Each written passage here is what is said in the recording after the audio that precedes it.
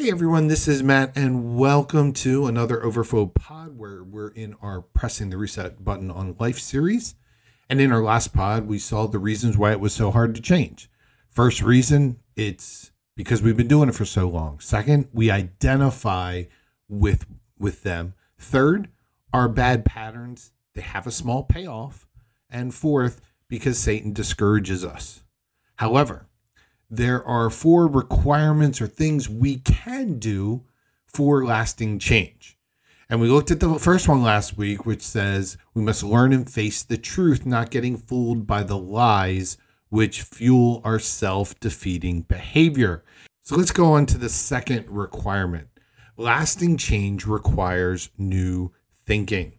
You aren't what you think you are, but what you think you are. Let me say that again in case you missed it. You aren't what you think you are, but what you think, that is what you are. Get the difference? And that's where the battle for change is. It's lost or won in our mind because our thinking radically determines who we are or what we're doing. Ephesians 4:23 says there must be a spiritual renewal of your thoughts and attitudes. Where does that spiritual renewal take place? It's in your thoughts and attitudes, not in your behavior. It's in your thoughts. It's in your mind.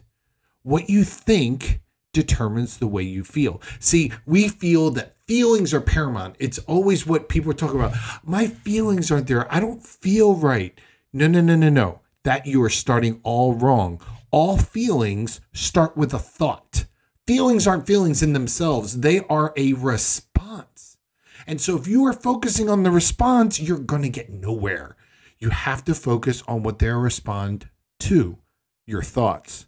What you think determines how you feel, and what you feel determines the way you act. So if you want to change the way you act, you want to change your behavior, you want to stop doing some self-defeating stuff and some stupid stuff, and you want to start doing the right things, you got to change the way you feel because feelings affect your actions. But the way you change the way you feel, you can't just change your feeling. You can't just say, I'm not just going to feel that anymore. That doesn't work. That's why people just give in to their feelings. The only way you can change your feeling is indirectly going to the root of the issue, which is thought. So change the way you act by changing the way you feel. Change the way you feel by changing the way you think. How you think, what you think about all the time. Now, there's a Bible word for this process. Changing the way I think, which changes the way I feel, which changes the way I act, is actually repentance. Now, most people have the wrong idea about repentance. They don't understand the true definition. When they hear the word repentance, they think of a guy with a sandwich sign and a long, scraggly beard with a sign that says, turn or burn, or you're going to hell. You're going to die and fry while we go to the sky. Yeah, there are silly statements out there. That's not repentance. I don't know what that is. But the word repentance is a Greek word. It's the word metanoia, which simply means meta means change and noia means mind. Change your mind. That's all repentance means. It's a changing the way you think. Why? Because if you change the way you think, it'll change the way you feel, and the way you feel will change the way you act. It's called repentance. And changing the way you act is a reverse of mindset, metanoia. A U-turn, a mental U-turn, that's repentance. And that's the way change happens. Philippians 2:5 says, let the same mind and attitude be in you, which was in Christ Jesus. Now again, what you think is a choice. Choosing is the beginning of changing. And when you begin to put on the mind of Christ, you begin to think like he does. Then you will start to see your defects in a very different light. See, some of us, it just maybe have gone over your head. So let me say this again. When you change the way you think, you begin to think God's thoughts, the way Christ sees you, the way God sees you. When you begin to put on the mind of Christ and think like he does, your defects, you'll begin to see them in a totally different light. And we're going to look at this in detail in a future message, but let me just give you a little teaser here. Here we go. Here's a little teaser. This is going to be in a future pod coming up soon. Defects are often strengths being misused. The irritating things about you that other people are bugged by it's often a strength being misused. For instance, if God has given you the strength of discernment, you're going to be tempted to misuse it and be judgmental about everything. It's a strength being misused. If God has given you a strength of being detail ornament, you notice little details that can be fixed. And if you don't use this correctly, you'll become picky and unpleasable and high controlling and finicky, and nobody wants to live with that. And if God has given you strength of seeing the big picture, not the little detail, if you don't use it correctly, you're going to be tempted to overlook people and you'll march right over them. You'll walk right over them. You won't pay attention to their feelings. You'll ignore them because you're looking at the big picture. You can't see how the people all around you are feeling about it. And if God has given you the strength of being amiable, you pretty much get along with anybody. That's a strength. But misused, you're going to let people run over you. People that you should not let run over you. See, our defects are often attempts to meet my unmet needs. Do you hear that? My defects are often attempts, bad attempts, but they're attempts to meet my unmet needs. You don't act the way you do out of no motivation. You have needs, and the needs are legitimate. You're just attempting to get them met in the wrong way. See, everybody has a need for respect, and everybody has a need to be respected. But if you don't get respect, you're going to try to get attention instead. And everyone has a need to be loved, but if that need isn't met, you'll throw yourself at people in the wrong way. Everybody has a need to be valued, but if you don't feel that need to be met, you're going to talk too much. Everybody has a need to feel secure. Everybody does. But if you don't let God meet that need, you're going to try to control everything. A defect is often an unmet need being attempted to be satisfied in the wrong way. So here's the first principle. Remember, was lasting change requires learning and facing the truth. Second, lasting change requires new thinking. And number 3, lasting change requires community and coaching. We're not going to go well on our own. You're not going to get healthy by yourself. We got to get better together. There's some things that you're never going to be able to change in your life on your own. There's problems in your life that are so big, you need a team to tackle them. Just like a football team. When you have got a player who's so big, no one person can take him down, they have to team tackle him. You need people in your life who will support you and help you and team tackle those tough areas. One of the biggest fallacies right now in sports, specifically in football, is that one position is superior to everybody else, namely the quarterback. Now, my Eagles are in the Super Bowl in the last couple of days, and they didn't win. Now, the week before, or 2 weeks before, I watched them play the 49ers, and they were on their third rookie string quarterback, and they were actually outplaying the Eagles until he went out with the injury, and then it was pretty bad. The 49ers team was amazing, from the coach from his innovative play calling to the amazing receivers, the phenomenal running back, the protection and the defense. Oh, man, they were loaded, and it took a team to beat them. The Eagles are loaded as a team, and they're just not a quarterback. Now, the Eagles' opponent in the Super Bowl, the Chiefs, also have an amazing team. Now, they have a legendary head coach. But if you listen to the media, it's all about the quarterback.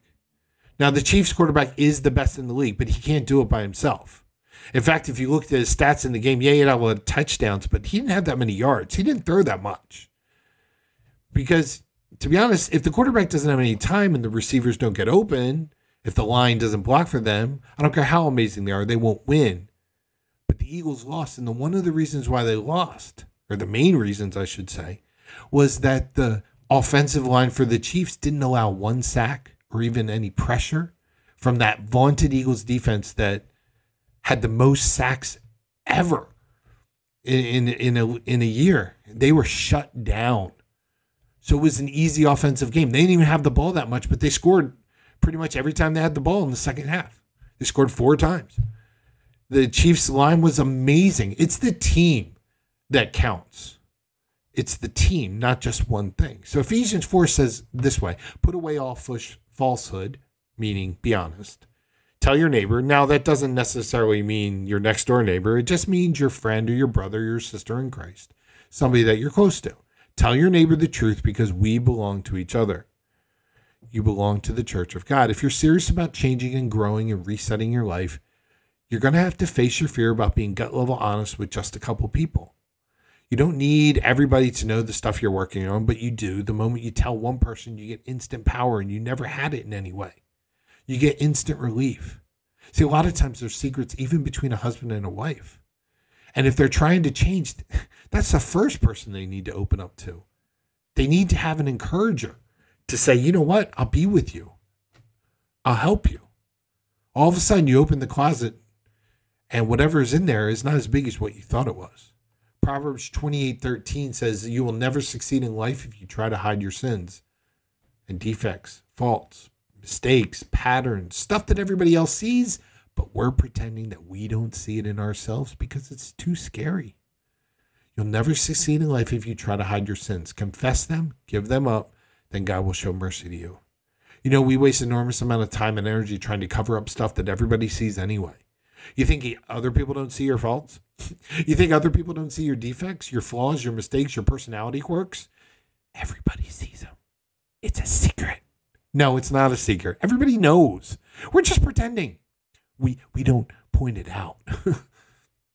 Our biggest hurdle to holiness is our desire to look good.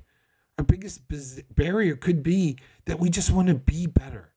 It's one of the things that I came out when I was younger. I said, you know what? I'm just going to come out who I am because I got enough problems. I don't need to add this one to it. So I just try to be completely honest. Galatians 6:2 says, by helping each other with your problems, you truly obey the law of Christ. There's 58 one another's in the New Testament. There's love one another, help one another, serve one another, pray for one another, encourage one another, listen to one another, bear one another's burdens. 58 commands in the Bible. It says what we're to do this with each other. Here's a reason for that. We only grow through community. And there's some things in your life that are never going to change as long as you just try to change them by yourself. So not only requires community, and the best place to get that is a church, but it also requires coaching. Now follow me on this. We always grow faster with a tutor or a trainer or a coach of some kind. Even superstars need coaches. Every single Olympic athlete has a coach. They're the best in the world. They have a coach. Every pro, baseball, football, NBA, basketball player, soccer, they have a coach. And the higher up they are, the more they have personal coaches in all kinds of areas. What will a coach do? A coach will help you maximize your strength and minimize your weaknesses. That's what makes New England Patriots coach Bill Belichick the best. He doesn't have the best players. Oh no. But he has the best ability at maximizing their strengths and minimizing their weaknesses. And when you go through the Bible, you see this principle everywhere. Joshua had his coach, his name was Moses. Elijah had a coach, his name was Elisha, had a coach, his name was Elijah. Solomon had a coach, his name was David. David had a coach, his name was Samuel. The 12 disciples were coached by Jesus. And John coached a guy named Polycarp. Polycarp coached a guy in the next generation named Irenaeus. And he had multiple generations of great Christian leaders. Timothy was coached by Paul. You can get example after example how you need a coach in your life from the Bible. Every Paul needs a Timothy, and every Timothy needs a Paul. God has given 5 kinds of group coaches to the church. And they're in the next verse in Ephesians 4:11-13. Christ gifted us some to be apostles, prophets, evangelists, pastors, and teachers, so that his people would learn to serve and his body would grow strong. This will continue until we're united in the faith and understanding of the Son of God. Then we'll be mature, just as Christ is, and we will be completely like him. That's what's called the restart, the transformation. If you're serious about your life and working on the hard places that you don't like, that have been tough, patterns that were set in childhood, you need to get a coach, a training partner, a spiritual coach, a friend. And it all has to be one step ahead of you. They don't have to be perfect, just a little bit ahead. These are the principles for the permanent lasting change. It requires me learning and facing the truth. It requires me to do new thinking. It requires community and coaching.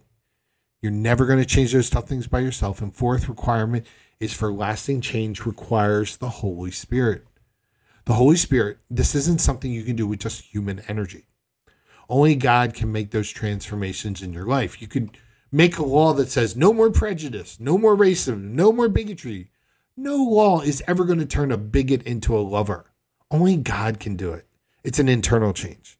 Only Jesus can turn somebody who's prejudiced into someone who's non-prejudiced, and someone who's a hater into a lover. Zechariah 4:6 says, "This is the word of the Lord. You will not succeed by your own strength or power, but by my spirit, says the Lord." You can no more transform yourself to be like Christ than you can transform yourself into a tiger or a leopard or a bear. You can't transform yourself on your own power. Willpower is not enough. Now remember, we said earlier, you don't collect your hurts and habits and your hangups overnight, and you're not going to eliminate them overnight. It's going to take time. It's going to take probably the rest of your life. And it's a slow process. And we're going to talk about this, about incremental change. But it will change. It can change. 1 Corinthians 3:18 says, "As the Spirit of the Lord works within us, we become more and more like Him." It takes the Holy Spirit in your life. As the Spirit of the Lord works within me, I become more and more like Him. It's true for you and me. It's a gradual, step-by-step, incremental process. It's not instant. How many times have you heard me say when God wants to grow something, if it's a mushroom, it's 6 hours, but if it's an oak tree, it's 60 years. So which one do you want to be? We can all look at someone who can become an emotionally healthy, spiritual, strong, happy, healthy woman or man of God. We can learn how to do that. But you can't learn how to do it quickly. There's no such thing like instant mashed potatoes, instant maturity, instant coffee, and instant holiness. It just doesn't happen. It doesn't exist, which we'll talk about later. Let me just wrap this up by asking you this question. How seriously do you want this? How serious are you about changing your life for the better? About finally dealing with those parts of your personality that, well, they irritate you, besides irritating everybody else around you.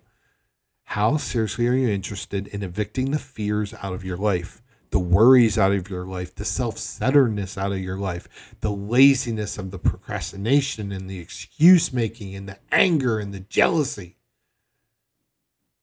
How serious are you about evicting the insecurity out of your life? Do you really want to change for the better? You take these 4 steps from God's word. And a great way to start these requirements is to ask God in prayer. So if you want to change, join me in prayer to God. Say this in your mind. You don't have to close your eyes if you're driving or if you're walking. Just keep walking, keep driving. Whatever you're doing, keep doing it. But repeat these words in your mind. Say, Father, I'm asking you to help me learn and face the truth. I'm asking you to help me to spend time in your word every day, to learn the truth that will change my life. I'm asking you, Lord, to help me get in a community and get a coach, find a friend who will help me through the tough times in my life. I know I can't change on my own. I've tried. And Lord, I'm asking you to help me think in new ways, like we talked about last week, that I put on a new mind, a new way of thinking about my life and about you and about the past and the present and the future. And Lord, most of all, I know I can't do this on my own. I need your Holy Spirit. So Holy Spirit, I'm yielding myself to you today. I'm saying, Lord, make whatever changes you need to make in my life starting right now. I'm open. I'm available. I want to change, and I can't do it. I can't do it because I don't have the might or the power, but I can by your Spirit. If you've never opened your life to Christ, that is to say that Jesus come into my life and begin the change process little by little, step by step, helping you to become the woman, the man that you've always wanted to be. You can't do it on your own. You need God's help. So if you haven't done that step, ask Jesus, say, Jesus, come and save my life. Change it. Start a new work in me. Help me to turn to you. I trust in you. And we ask all that in Jesus' name. Amen. Well, I hope that encourages you wherever you are in pressing that reset button and starting. I know it's February and you probably have long since given up on change, but guess what? Every week is a new week.